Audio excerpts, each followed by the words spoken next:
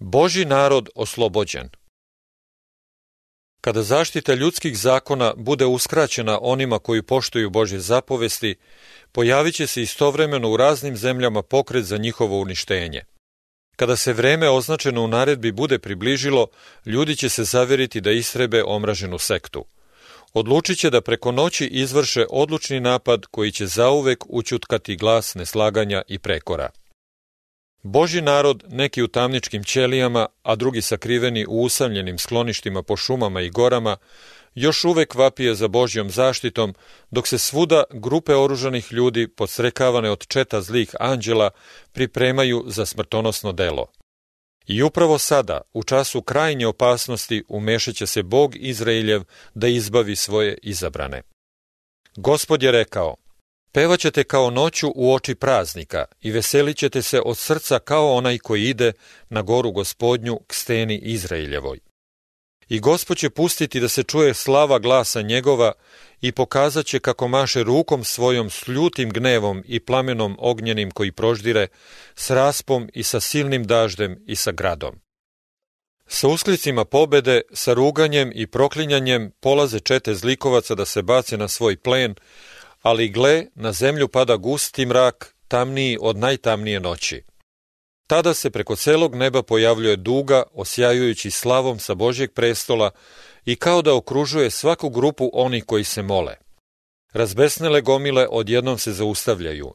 Njihovi podrugljivi uzvici umukoše. Oni zaboravljaju na svoje žrtve. Sa strašnim predosećanjem oni gledaju u simbol Božjeg zaveta i žele da se što pre uklone od njegovog silnog sjaja. Božji narod čuje jasan, zvučan glas koji kaže: pogledajte, podignuši oči prema nebu, oni vide dugu obećanja. Crni preteći oblaci koji su prekrivali nebeski svod rastavljaju se i kao nekada Stefan oni gledaju netremice u nebo i vide Božju slavu i Sina čovečijeg gde sedi na svom prestolu. Na njegovoj božanskoj pojavi primećuju tragove njegovog poniženja, a sa njegovih usana čuju molbu koju upućuje svome ocu pred svetim anđelima. Hoću da i oni koje si mi dao budu sa mnom gde sam ja. I opet se čuje zvučan, pobedonosan glas koji govori: evo ih, dolaze, sveti, nevini i čisti. Oni su održali reč moga trpljenja, oni će živeti među anđelima, a blede, drhtave usne oni koji su se čvrsto držali svoje vere izgovaraju uzvik pobede. Upravo je ponoć kada Bog otkriva svoju moć da oslobodi svoj narod. Sunce se pojavljuje u svom punom sjaju, znaci i čudesa se ređaju brzo jedno za drugim, grešnici gledaju sa strahom i zaprepašćenjem na ove prizore, dok pravednici sa svečanom radošću posmatraju znake svoga oslobođenja. U prirodi izgleda kao da je sve izvan svoga reda, reke prestaju da teku, mračni, teški oblaci penju se i sudaraju. Usred gnevnog neba vidi se jedno mesto neopisive slave, odakle dolazi Božji glas kao glas mnogih voda, govoreći: svrši se. Ovaj glas potresa nebesa i zemlju. Događa se strašan zemljotres kakav nikada ne bi, otkako su ljudi na zemlji. Toliko tresenje, tako veliko. Izgleda kao da se nebo otvorilo i zatvorilo. Slava sa Božjeg prestola čini se da odseva kao munja. Gore se tresu kao trska na vetru, a odvaljene stene padaju na sve strane. Čuje se tutnjava bure koja dolazi. More udara pomamno. Čuje se urlanje oluje kao glas demona kada kreću na uništavanje. Cela zemlja se diže i nadima kao morski valovi. Njena površina puca. Izgleda da njeni temelji popuštaju. Planinski lanci tonu, nastanjena ostrva iščezavaju, morske luke koje su po zlu postale kao Sodom nestaju u razbesnelim valovima. Vavilon veliki spomenu se pred Bogom da mu da čašu vina ljutoga gneva svojega. Strašan grad, veliki kao glava, dovršava ovo razaranje. Najponosniji gradovi na zemlji postaju gomila ruševina. Raskošne palate, na koje su velikani ovoga sveta rasipali svoja bogatstva da se proslave, raspadaju se pred njihovim očima. Zidovi tamnica se ruše i Božji narod, koji je radi svoje vere bio tamo zatvoren, oslobođen je. Grobovi se otvaraju i mnogi od onih koji spavaju u prahu zemaljskom ustaju, jedni na život večni, a drugi na sramotu i prekor večni. Svi koji su umrli u veri treće anđelske vesti izlaze proslavljeni iz svojih grobova da čuju zavet Božjeg mira zajedno sa svima onima koji drže njegov zakon. A oni koji ga probodoše, kao i oni koji su se rugali Hristovim samrtnim mukama i ismevali ga, i najogorčeniji protivnici njegove istine i njegovog naroda ustaju da ga vide u njegovoj slavi i da vide počasti koje će se dati vernima i poslušnima. Gusti oblaci još pokrivaju nebo, ali tu i tamo probija sunce kao Jehovino oko osvete. Razjarene munje paraju nebo uvijajući zemlju u plameni ogrtač. Iznad strašne tutnjave gromova, tajanstveni i strašni glasovi objavljuju sudbinu grešnika. Svi neće razumeti izgovorene reči, ali lažni učitelj će ih dobro razumeti.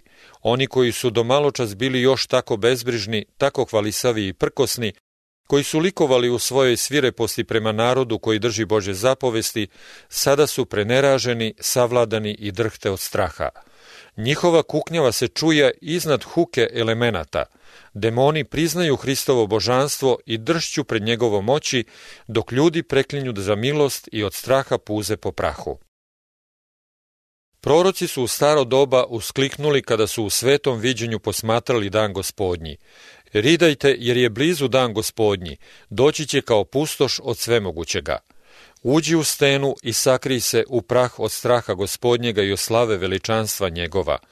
Ponosite oči čovečije, ponizit će se, i visina ljudska ugnuće se, a Gospod će sam biti uzvišen u onaj dan. Jer će doći dan Gospoda nad vojskama na sve ohole i ponosite i na svakoga koji se podiže, te će biti poniženi. Tada će baciti čovek idole svoje srebrne i idole svoje zlatne koje načini sebi da im se klanja, krticama i slepim miševima, i ulazit će u raseline kamene i u pećine kamene od straha Gospodnjega i od slave veličanstva njegova, kad ustane da potre zemlju. Kroz pukotinu u oblacima blista se zvezda čiji je sjaj četvorostruko jači zbog tame koja je okružuje. Ona vernima obećava nadu i radost, a prestupnicima Božjeg zakona strogost i gnev. Oni koji su za Hrista sve žrtvovali sada su sigurni, skriveni kao u senci Gospodnjoj. Oni su iskušani i pred svetom i protivnicima istine dokazali su svoju vernost prema onome koji je umro za njih. Divno preobraženje se dogodilo na onima koji su do same smrti sačuvali svoju čistotu. Oni su iznenada oslobođeni od mračnog i strašnog gneva ljudi pretvorenih u demone. Njihova lica, nedavno još bleda, zabrinuta i iscrpljena, sada su ozarena divljenjem, verom i ljubavlju. Njihovi glasovi se podižu u radosnoj i pobedonosnoj pesmi. Bog nam je utočište i sila, pomoćnik koji se u nevoljama brzo nalazi. Zato se nećemo bojati ako bi se i zemlja uskolebala i gore se prevalile u srce morima. Neka buči i kipi voda njihova, neka se planine tresu od vala njihovih. Dok se ove reči svetog poverenja dižu ka Bogu, oblaci se povlače i ukazuje se zvezdano nebo u neizrecivoj lepoti nasuprot mračnom i gnevnom svodu na obema stranama. Slava nebeskoga grada blista kroz otvorene kapije. Tada se na nebu pojavljuje ruka koja drži dve sastavljene ploče. Prorok kaže: i nebesa oglasiše pravdu njegovu, jer je taj sudija Bog. Ovaj sveti zakon, Božja pravda, koji je usred grmljavina i plamena objavljen sa Sinaja da bude vodič života, sada se otkriva ljudima kao merilo suda. Ruka otvara ploče i vide se propisi 10 zapovesti, kao da su pisanim plavenim perom. Reči su tako jasne da ih svi mogu čitati. Sećanje se budi, tama neverovanja i krivoverstva iščezava iz svakog srca, a 10 kratkih, razumljivih, značajnih Božjih reči stoje pred očima svih stanovnika zemlje. Nemoguće je opisati strah i očajanje onih koji su gazili svete Božje propise. Gospod im je dao svoj zakon, oni su mogli sa njime da uporede svoj karakter i upoznaju svoje grehe dok je još bilo prilike za pokajanje i popravljanje. Ali oni su, da bi stekli naklonost sveta, uklonili njegove propise i učili druge da ih prestupaju. Nastojali su da prisile Božji narod da oskvrni njegovu subotu. Sada su oni osuđeni onim zakonom koji su prezirali. Sa strašnom sigurnošću uviđaju da nemaju nikakvog opravdanja. Sami su izabrali kome će služiti i kome će se klanjati. Tada ćete se obratiti i vidjet ćete razliku između pravednika i bezbožnika, između onoga koji služi Bogu i onoga koji mu ne služi. Neprijatelji Božjeg zakona, od sveštenika pa sve do najmanjeg među njima, imaju sada novi pojam o istini i dužnosti. Suviše kasno uviđaju da je subota 4. zapovesti pečat živoga Boga. Suviše kasno postaju svesni prave prirode svog lažnog dana odmora i peskovitog tla na kome su zidali. Sada im je jasno da su se borili protiv Boga.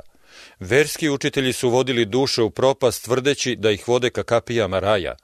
Ne ranije, nego tek na dan konačnog obračuna moći će se shvatiti kako je velika odgovornost ljudi u svetoj službi i kako su strašne posljedice njihove nevernosti. Samo u večnosti ćemo moći pravilno da procenimo gubitak ma i jedne jedine duše. Strašna će biti sudbina onoga kome će Bog reći: idi od mene, zli slugo. Božji glas čuje se sa neba objavljujući dan i čas Hristovog dolaska i proglašava večni zavet sa svojim narodom. Kao udarci najjačeg groma prolamaju se njegove reči nad zemljom. Božji Izrael stoji i sluša očima uprtim gore. Njihova lica su rasvetljena njegovom slavom i sijaju kao lice Mojsijevo kada je silazio sa Sinaja. Grešnici ne mogu u njih da gledaju. I kada bude izrečen blagoslov nad onima koji su poštovali Gospoda svetkovanjem njegove subote, čuje se snažan uzvik pobede. Ubrzo se na istoku pojavljuje mali crni oblak veličine kao pola čovečijeg dlana. To je oblak koji okružava Spasitelja i koji izdaleka izgleda kao da je uvijen u mrak. Božji narod zna da je to znak Sina čovečijega. U svečanoj tišini oni netremice gledaju u njega kako se približava zemlji i postaje sve jasniji i lepši, dok ne postane kao veliki beli oblak, čija osnovica liči na oganj koji proždire, a nad kojim lebdi duga zaveta. Isus ide napred kao moćan pobednik. On sada ne dolazi kao čovek patnje da ispije gorku čašu sramote i muka, nego kao pobednik na nebu i na zemlji da sudi živima i mrtvima. Veran i istinit i sudi po pravdi i vojuje. I vojske nebeske prate ga. Sa himnama nebeskih melodija sveti anđeli, ogromno i nebrojeno mnoštvo, prate ga na njegovom putu. Nebeski svod izgleda kao da je prepun bića koja svetle, 10.000 po 10.000 i hiljade hiljada. Nijedno ljudsko pero ne može da opiše ovaj prizor. Nijedan smrtnoga čoveka nije sposoban da shvati njegovu slavu. Slava njegova pokri nebesa i zemlja se napuni hvale njegove. Svetlost mu beše kao sunce. Kad živi oblak dođe bliže, svako oko vidi kneza života. Trnovenac ne ruži više njegovu uzvišenu glavu, na njegovom svetom čelu počiva dijadem slave. Njegovo lice svetli jače od blistavog podnevnog sunca i ima na haljini na bedru svome ime napisano: Car nad carevima i gospodar nad gospodarima. Pred njegovom pojavom sva su lica pobledela. One koji su odbacili Božju milost obuzima strah večnoga očajanja. Srce se rastopi, kolena udaraju jedno od drugo i lica su svima pocrnela. Pravednici uzvikuju dršćući: i ko može ostati? Pesma anđela prestaje i nastaje vreme svečane tišine. Tada se čuje Isusov glas koji govori: dosta ti je moja blagodat. Lica pravednika se ozaruju i radost ispunjava svako srce, a anđeli približavajući se sve više zemlji opet počinju da pevaju sve glasnije i glasnije.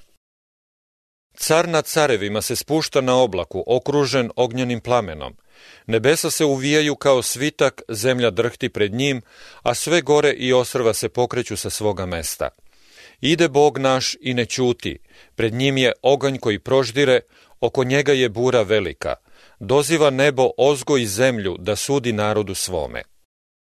I carevi zemaljski, i boljari, i bogati, i vojvode, i silni, i svaki rob, i svaki slobodnjak sakriše se po pećinama i kamenjarima gorskim, i govorah u gorama i kamenju: padnite na nas i sakrijte nas od lica onoga što sedi na prestolu i od gneva jagnjetova.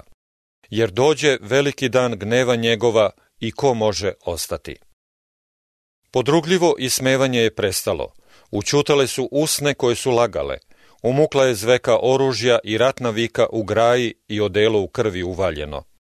Ništa se sada ne čuje osim glas molitve i jauk plača i naricanja. Sa usana onih koji su se malo pre rugali otima se uzvik, jer dođe veliki dan gneva njegova i ko može ostati. Grešnici više vole da padnu na njih gorske stene, nego da sretnu lice onoga koga su prezreli i odbacili. Oni poznaju taj glas koji prodire do ušiju mrtvih. Koliko puta ih je njegov blag i nežan glas pozivao na pokajanje. Koliko puta su ga čuli u dirljivim molbama prijatelja, brata, otkupitelja. Onima koji su odbacili njegovu milost neće biti ni jedan drugi glas tako težak i pun osude kao onaj koji je tako dugo preklinjao: vratite se sa zlih putova svojih, jer zašto da mrete? O, kad bi to njima bio glas tuđinca! Isus kaže: što zvah, ali ne hteste, pružah ruku svoju, ali niko ne mari, nego odbaciste svaki savet moj i karanja mojega ne hteste primiti. Ovaj glas budi sećanja koje bi oni hteli rado da izbrišu, prezrene opomene, odbijene pozive i necenjena preimutstva. Tu su oni koji su se rugali Hristu u njegovom poniženju. Sa neodoljivom snagom dolaze im na pamet reči mučenika kada je na zaklinjanje poglavara svešteničkoga svečano izjavio: osele ćete videti Sina čovečijega gde sedi s desne strane sile i ide na oblacima nebeskim. Sada ga oni gledaju u njegovoj slavi i još će ga videti kako sedi sa desne strane veličine. Oni koji su se rugali njegovim rečima da je Božji sin, sada su nemi. Tu je oholi Irod koji se posmevao njegovom carskom imenu i zapovedio vojnicima koji su se rugali da ga krunišu kao cara. Tu su oni isti ljudi koji su bezbožničkim rukama navukli na njega crvenu haljinu, na njegovo sveto čelo stavili trnje venac, a u njegove ruke podrugljivu palicu, i koji su se pred njim klanjali izgovarajući bogohulne reči. Ljudi koji su udarali i pljuvali cara života sada se kriju od njegovog prodirućeg pogleda i žele da pobegnu od velike slave njegovog prisustva. Oni koji su njegove ruke i noge prikovali klinovima i vojnik koji je probao njegova rebra, gledaju ove znake sa strahom i grižom savesti. Sa užasnom jasnoćom sećaju se sveštenici i starešine događaja na Golgoti. Sa jezom i užasom sećaju se kako su sotonskom radošću vrteli glavama i dobacivali mu: drugima pomože, a sebi ne može pomoći. Ako je car Izraeljev, neka siđe sad s krsta, pa ćemo ga verovati. On se uzdao u Boga, neka mu pomogne sad, ako mu je po volji. Živo se sećaju Spasiteljeve priče o vinogradarima koji su odbili da predaju svome gospodaru rod vinograda, koji su zlostavljali njegove sluge i njegovog sina ubili. Sećaju se takođe i reči koje su sami izgovorili: gospodar vinograda zločince će zlom smrti pomoriti. U grehu i kazni tih nevernih ljudi sveštenici i starešine vide svoj sopstveni postupak i svoju ličnu pravednu osudu. I sada se čuje uzvik samrtnog straha, glasnije od uzvika raspni ga, koji je odzvanjao ulicama Jerusalima, odjekuje strašan i očajnički jauk. On je sin Božji, on je pravi Mesija. Oni gledaju da pobegnu od prisustva cara nad carevima, uzalud pokušavaju da se sakriju u dubokim pećinama zemlje koje su se stvorile usled poremećaja elemenata u prirodi. U životu svih onih koji odbacuju istinu ima trenutaka kada se savest probudi, kada sećanje iznosi mučne uspomene života punog licemerstva, a dušu muči uzaludno kajanje. Ali šta je to sve prema griži savesti onoga dana kada dođe čega se bojite, kada pogibao vaša kao oluja dođe? Oni koji su odlučili da ubiju Hrista i njegov verni narod, sada vide slavu koja je na njima. Usred svoje strahote oni čuju glasove svetih u radosnom slavopoju: gle, ovo je Bog naš, njega čekasmo i spašće nas. Usred ljuljanja zemlje, sevanja munja i tutnjave gromova, glas Božjeg Sina poziva svete koji spavaju.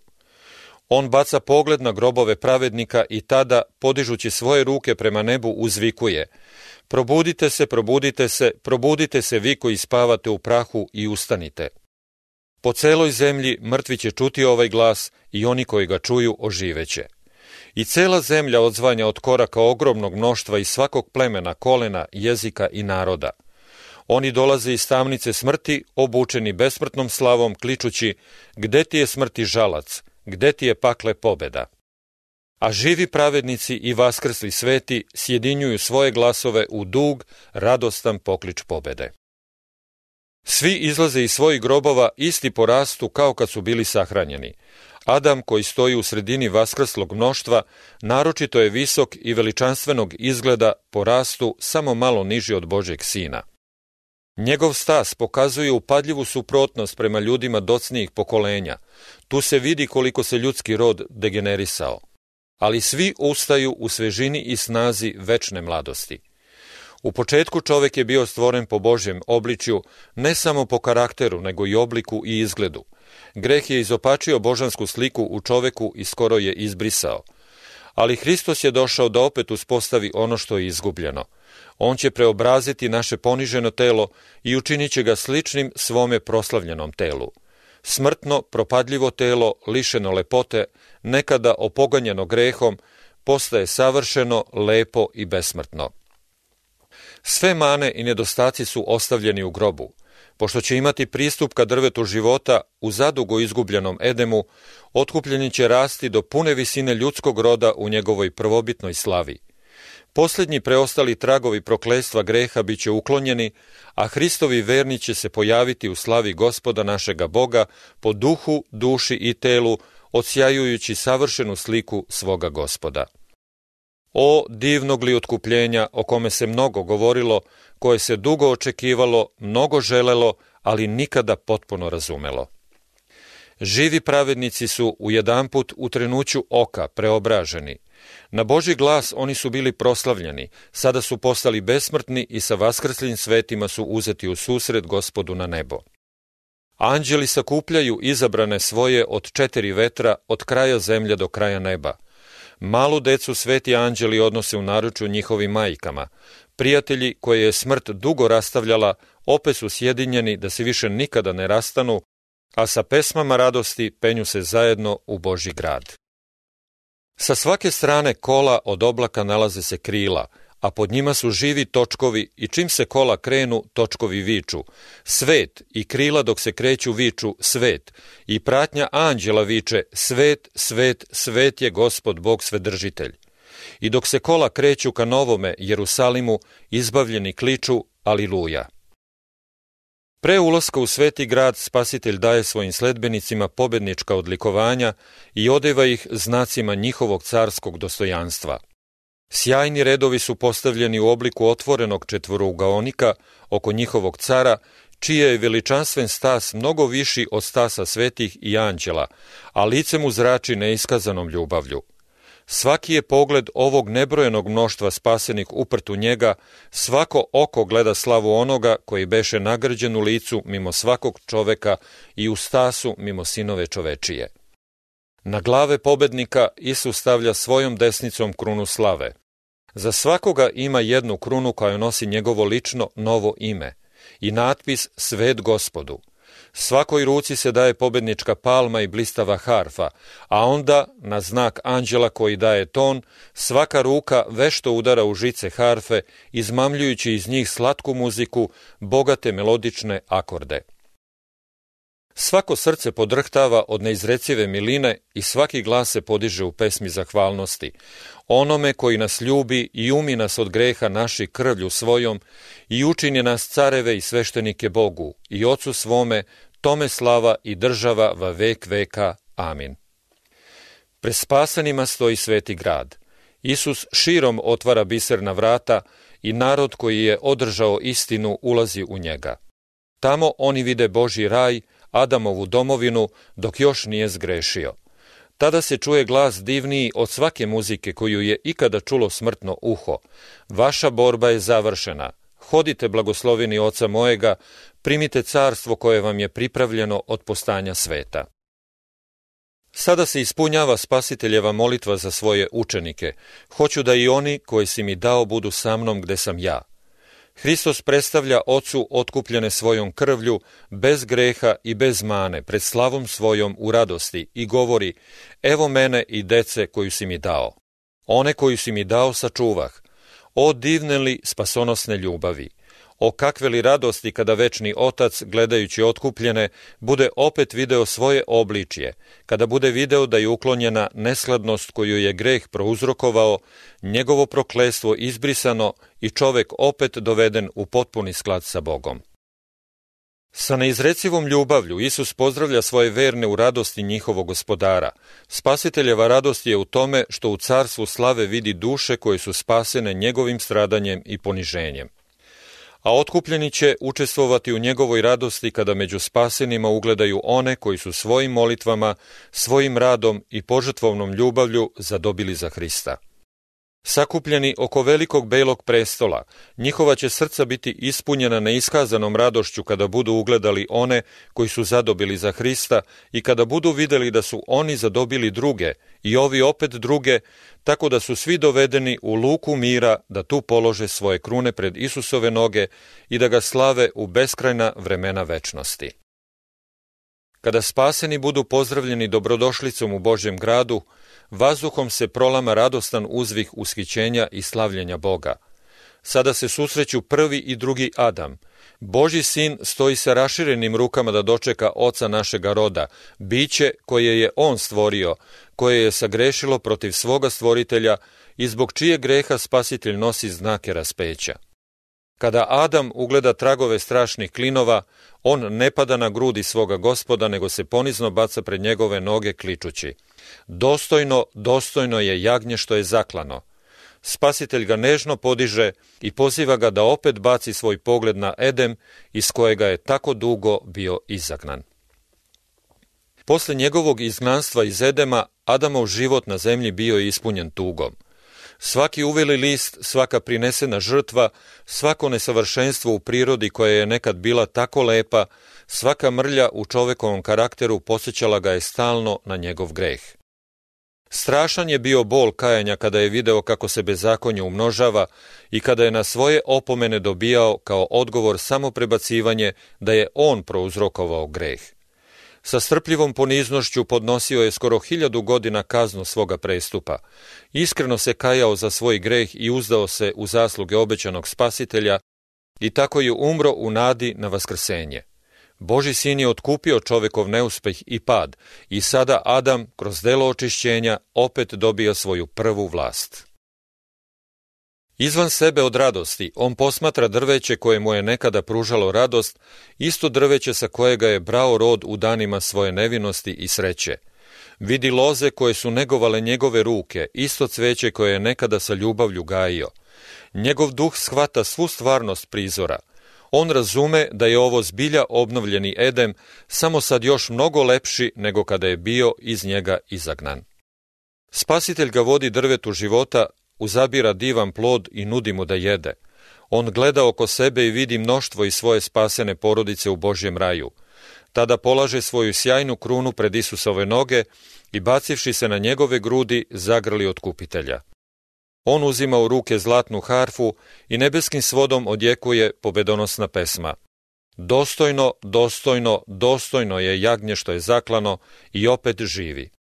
Adamova porodica prihvata melodiju i polažući svoje krune pred spasiteljeve noge, svi se klanjaju pred njim dajući mu slavu. Ovo ponovno sjedinjenje posmatraju anđeli koji su plakali kada je Adam pao i radovali se kada se Isus posle svoga vaskrsenja vazneo na nebo, otvorivši izlaz iz groba svima koji će verovati u njega. Sada oni vide delo spasenja dovršeno i sjedinjuju svoje glasove u pesmi zahvalnosti. Na kristalnome moru pred prestolom, na tom staklenom moru koje tako odsjajuje slavom Božjom da izgleda kao da je pomešano ognjem, stoji sakupljeno i mnoštvo onih što pobediše zver i ikonu njezinu i žig njezin i broj imena njezina. 144.000 koji su otkupljeni od ljudi stoje na gori Sionu sa jagnjetom imajući harfe Božje i kao glas mnogih voda, kao glas velike grmljavine, čuje se glas svirača harfi kad udaraju u harfe svoje. I pevahu novu pesmu pred prestolom, pesmu koju ne može niko naučiti osim onih 144.000. To je pesma Mojsijeva i Jagnjetova, pesma oslobođenja. Niko osim onih 144.000 ne može da nauči tu pesmu, jer je to pesma njihovih iskustava, takvoga iskustva kakvo nijedna druga grupa nije nikada imala. Oni idu za jagnjetom kud god ono pođe. Uzeti sa zemlje između živih, oni se računaju kao prvenci Bogu i jagnjetu. Ovo su koji dođeš od nevolje velike, oni su pretrpjeli vreme nevolje kakvo nikada nije bilo na zemlji od kako je ljudi, pretrpjeli su strah Jakovljevih muka. Za vreme posljednjeg izlivanja Božjih sudova bili su bez posrednika, ali oni su oslobođeni jer opraše haljine svoje i ubeliše haljine svoje u krvi jagnjetovoj. I u njihovim ustima ne nađe se prevara jer su bez mane pred Bogom. Zato su pred prestolom Božjim i služe mu dan i noć u crkvi njegovoj i onaj što sedi na prestolu uselit će se u njih. Oni su vidjeli zemlju opustošenu glađu, kugom i suncem koje je silnom žegom peklo ljude, a i sami su pretrpeli patnje, glad i žeđ. Ali više neće ogladneti ni ožedneti i neće na njih pasti sunce niti kakva vrućina, jer jagnje koje je nasred prestola pašće ih i uputit će ih na izvore žive vode, i Bog će otrati svaku suzu iz očiju njihovih. U sva vremena su spasiteljevi izabranici bili vaspitavani i poučavani u školama nevolja. Oni su na zemlji hodili uskom stazom, očistili su se u peći nevolje, radi Isusa su podnosili napade, mržnju i klevete, išli su za njim kroz žestoke borbe, podnosili su samoodricanje i preživljavali gorka razočaranja. Iz svog vlastitog mučnog iskustva upoznali su zlo greha, njegovu moć i njegove kobne posljedice i sa odvratnošću su gledali na nj. Svest o neizmjernoj žrtvi koja je prinesena za njihovo ozdravljenje čini ih malima u njihovim vlastitim očima i ispunjava njihova srca zahvalnošću i hvalom koju oni koji nisu nikada zgrešili ne mogu razumeti. Oni mnogo ljube jer im je mnogo oprošteno. Pošto su bili učesnici Hristovih muka, sada mogu da učestvuju u njegovoj slavi. Božji nasljednici su došli iz zatvora, sa lomača, iz koliba, podzemnih pećina, sa gubilišta, sa planina, iz pustinja i morskih dubina. Na zemlji su hodili u sirotinji, u nevolji, u sramoti. Milioni su sišli u grob žigosani sramotom, zato što su se odlučno protivili da popuste obmanjivim zahtevima Sotone. Ljudski sudovi su ih ubrajali u najgore zločince, ali sada je sudija Bog, sada su zemaljske presude oborene, sramotu naroda svojega ukinuće. I oni će se prozvati narod sveti, iskupljenici gospodnji. On je odredio da im da nakit mesto pepela, ulje radosti mesto žalosti, odelo za pohvalu mesto tuha tužnoga. Oni nisu više bedni, mučeni, rasuti i ugnjetavani. Od sada će uvijek biti sa Gospodom. Sada stoje pred prestolom, odeveni u skopocene haljine, kakve nikada nisu nosili ni najugledniji ljudi na zemlji. Ukrašeni su divnim krunama, kakve nisu nikada stavljene na čelo zemaljskih vladara. Dani bola i plača zauvek su prošli. Car slave je obrisao suze sa svih lica, uklonjen je svaki uzrok bola. Pod lelujavim palminim granama odjekuju sada jasne, milozvučne i skladne pesme zahvalnosti. Svi glasovi prihvataju melodiju i uskoro pod nebeskim svodom zaori himna: Spasenje Bogu našemu koji sedi na prestolu i jagnjetu. A svi nebeski stanovnici odgovaraju u horu: Amin, blagoslov i slava i premudrost i hvala i čast i sila i jačina Bogu našemu vavek veka. U ovome životu samo počinjemo razumevati divno delo spasenja. Našim ograničenim razumom možemo najpažljivije posmatrati sramotu i slavu, život i smrt, pravednost i milost koje su se susrele na krstu, pa ipak ni najvećim naporom naših duševnih snaga ne možemo da shvatimo njegovo potpuno značenje. Dužinu i širinu, visinu i dubinu spasonosne ljubavi čovek može samo donekle razumeti. Plan spasenja neće otkupljeni potpuno shvatiti ni onda kada budu gledali kao što su viđeni i kada budu poznali kao što su poznati. Kroz večna vremena njihovom zadivljenom i ushićenom duhu neprestano će se otkrivati nove istine. Iako je došao kraj zemaljskim brigama, patnjama i iskušenjima i iako su svi uzroci za njih uklonjeni, Božji narod će imati uvek jasno i pravo razumevanje o visokoj ceni koja je plaćena za njihovo otkupljenje. Hristov krst će biti glavni predmet proučavanja i pesma otkupljenih kroz svu večnost. U proslavljenom Hristu gledat će raspeto Hrista.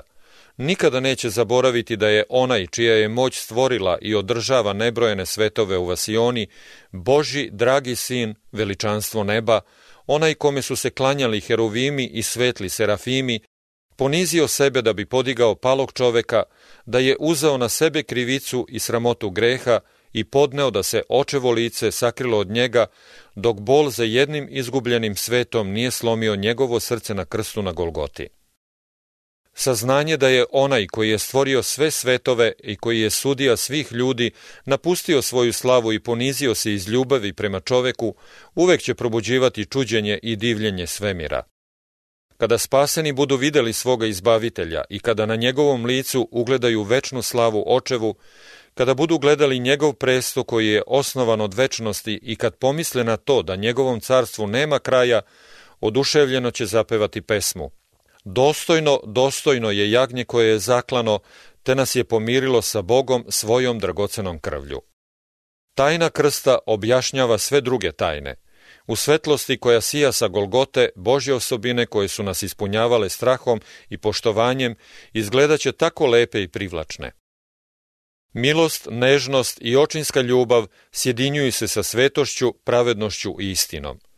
Posmatrajući veličanstvo njegovog visokog i uzvišenog prestola, vidimo njegov karakter u njegovoj najnežnijoj ljubavi i shvatamo kao nikada ranije značaj onog dragog oslovljavanja Oče naš.